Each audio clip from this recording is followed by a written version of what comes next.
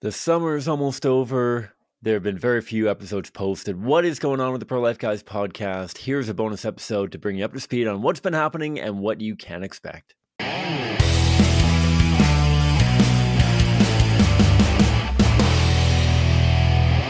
folks, welcome back to the Pro Life Guys podcast. My name is Cam, and this is a show dedicated to equipping you with the tools that you need to have compassionate and compelling conversations so that together we can change minds, save lives, and transform our culture. And I appreciate you. I appreciate you not only for bearing with me if you're a long-time guest, I appreciate you for being here if you're a first-time guest. I am thrilled to be back in the saddle again. And I want to start with something of an apology for how few episodes have been posted over this summer. I know that I've apologized a few times already. I keep thinking that we're getting the train back on the tracks, but it hasn't happened. And so this is going to be a bit of a, it feels weird calling it a bonus episode because there haven't been very many regular episodes of late. But I feel like it's only fair to you, our audience, to give you a bit of an update as to what has been going on over the summer. Why are episodes coming out so seldomly? Why are they not coming out on the regular Tuesdays? What is going on, and what can you actually expect going forward? And so I'll start with the update for what we've been doing over the summer. As some of you might remember, based on a couple of episodes I've done, not only with Jonathan Van Maren, but also Blaze Elaine, we have been doing the Faces of Abortion tour, and I'm going to be doing a full recap video and episode on that in the coming weeks. But that has taken an enormous amount of my time. For those of you who are not super familiar with how the Pro Life Guys podcast works, so I am the host of the Pro Life Guys podcast, but I am also the Western Outreach Director for the Canadian Centre for Bioethical Reform, CCBR, which means that I got an awful lot of irons in the fire, unfortunately. And this year in particular, I feel like I was a little bit overambitious with how much I could actually get done, especially considering my responsibilities for the podcast. And so this has been an absolute wild ride of a summer. It's been incredible. We have accomplished so much because of the incredible team and God's blessing on that team. And like I said, I'm going to be going through an entire recap video and episode with regards to the tour. But a couple of things that have been tying me up over the summer, just to pull back the curtain a little bit on how the sausage gets made at CCBR. And so we run standard internship programs, which are either 4-month, beginning at the beginning of May and running until the end of August, or 2-month, being starting at the beginning of July and running to the end of August. And during those programs, we have in Calgary, where I work, around a dozen or so university college age students. Not everybody is in post-secondary. We have some people that are working, some people in between, but they come from across Canada to Calgary to receive training, to do a huge amount of activism over the summer, some traveling, all that kind of stuff. And so I've been scaling back further and further from internships, and so I can't blame any of my absentee nature on the internship. My colleague Alex does an absolutely incredible job there, together with the team leaders, Maddie and Rochelle. Very little involvement in a lot of ways, especially with regards to their Calgary involvement there. However, we did launch a new program this year, which we've been calling our return internship. These are people who have already done at least one internship for CCBR. And this year they came back to participate in a program that's geared towards the logistical development of CCBR's outreach department. And that's a really fancy way of saying helping us get a lot more data and understand better the outreach that we're doing. And what that means is we track the outcomes of every conversation that we have here in Western Canada. We track conversations from Choice Chain, the displays that we do on street corners and on university campuses and whatnot, holding the signs. We track all of the outcomes from our conversations there.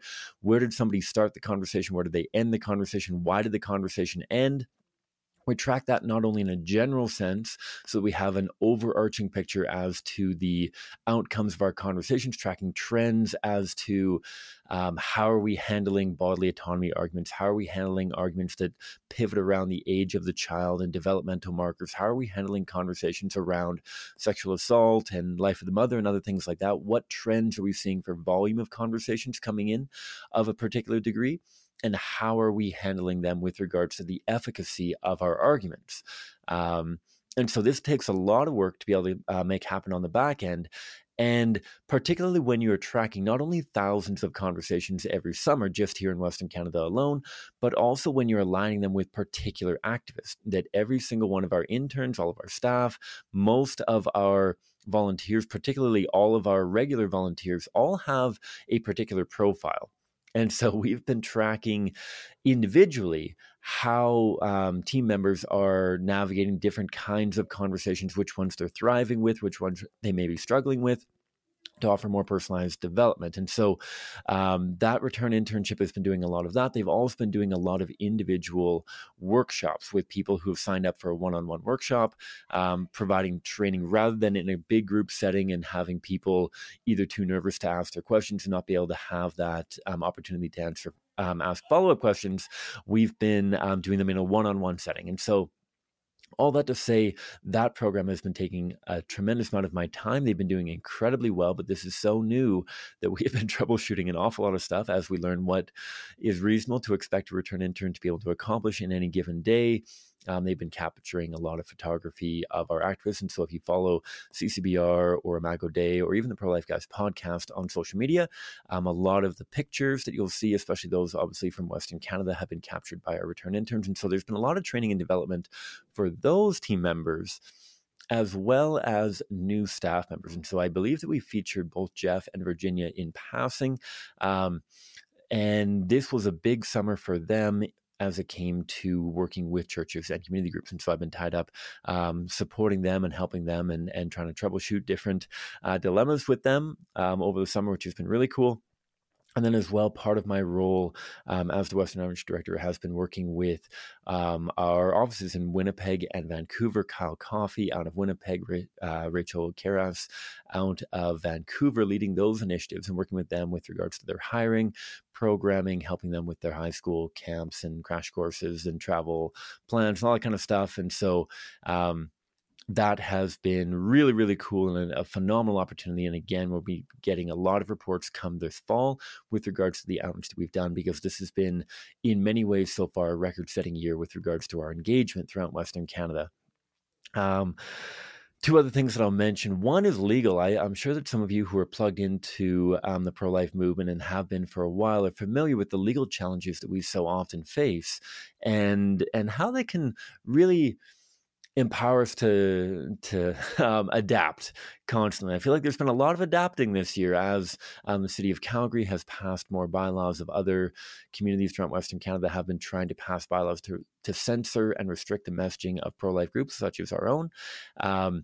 Constantly trying to be creative and adapt to how we can meet Canadians at doorsteps and on street corners, get them the message of the reality of what abortion does to the weakest, most vulnerable children in our society, together with compelling arguments for why life should be valued from the moment of fertilization through to its natural end. And so it's been really cool developing a lot of new strategies to continue engaging Canadians across the country in spite of all of the bylaws that have been coming out. And so that has tied up a little bit of our work as well. But as I mentioned, it's been largely the Faces of Abortion tour, which has dominated so much of our time. It's been such an incredible tour across Canada. Out here in Western Canada, we have spent time in smaller communities such as we just got back from the Okanagan and the greater area around that. So we spent time not only in Kelowna and Vernon, but also in Salmon Arm and Kamloops doing activism and some training and some presentations in that area. We were up in Edson, Alberta, for those of you who might be familiar with, slightly north of Calgary. It's about an hour and a half or so west of Edmonton.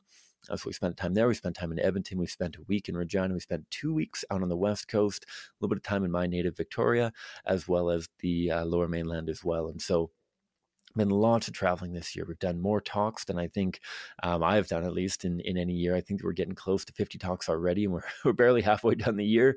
I know we've got at least a dozen more coming down the tube here. So it's been a busy year for speaking, and just it's been really cool seeing all of the other department members really flourish into their roles and work with them on different projects, different initiatives. Kwana has been taking on more and more speaking here in Western Canada, so I've had the pleasure of working with her on that. and other projects of that nature. And so I appreciate you bearing with me and the podcast. Please know that going forward, the part 2 of this episode is going to be really exciting. There is actually a number of interviews that are coming up. And with that, a number of interviews with external guests. I know that we have a lot of really great internal guests. I always love talking with Jonathan and Blaze and so many other of my CSPR colleagues. However, I know that for you in the audience, it can be extra exciting to get people that maybe you're not familiar with, or even people that you are familiar with that you're curious on their take on current events in the pro-life movement or how they've navigated different kind of strategic questions and that kind of thing. And so we've got a number of guests coming down the tube here already. We will be back to weekly episodes here through the fall. And they'll be coming out again Tuesday mornings going forward. And so I appreciate your patience with me.